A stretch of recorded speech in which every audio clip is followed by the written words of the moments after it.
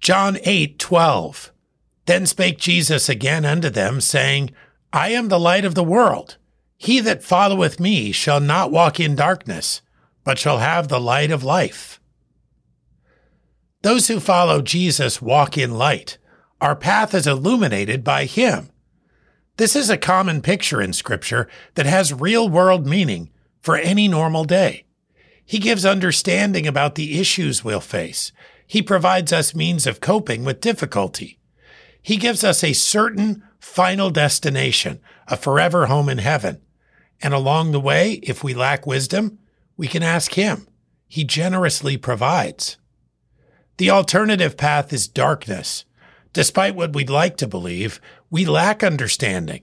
We find insufficient or unsustainable ways of coping.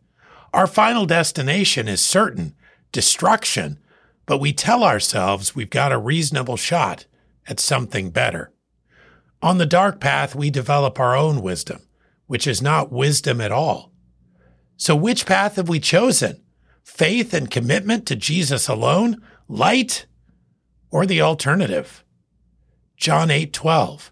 Then spake Jesus again unto them, saying, I am the light of the world. He that followeth me shall not walk in darkness, but shall have the light of life.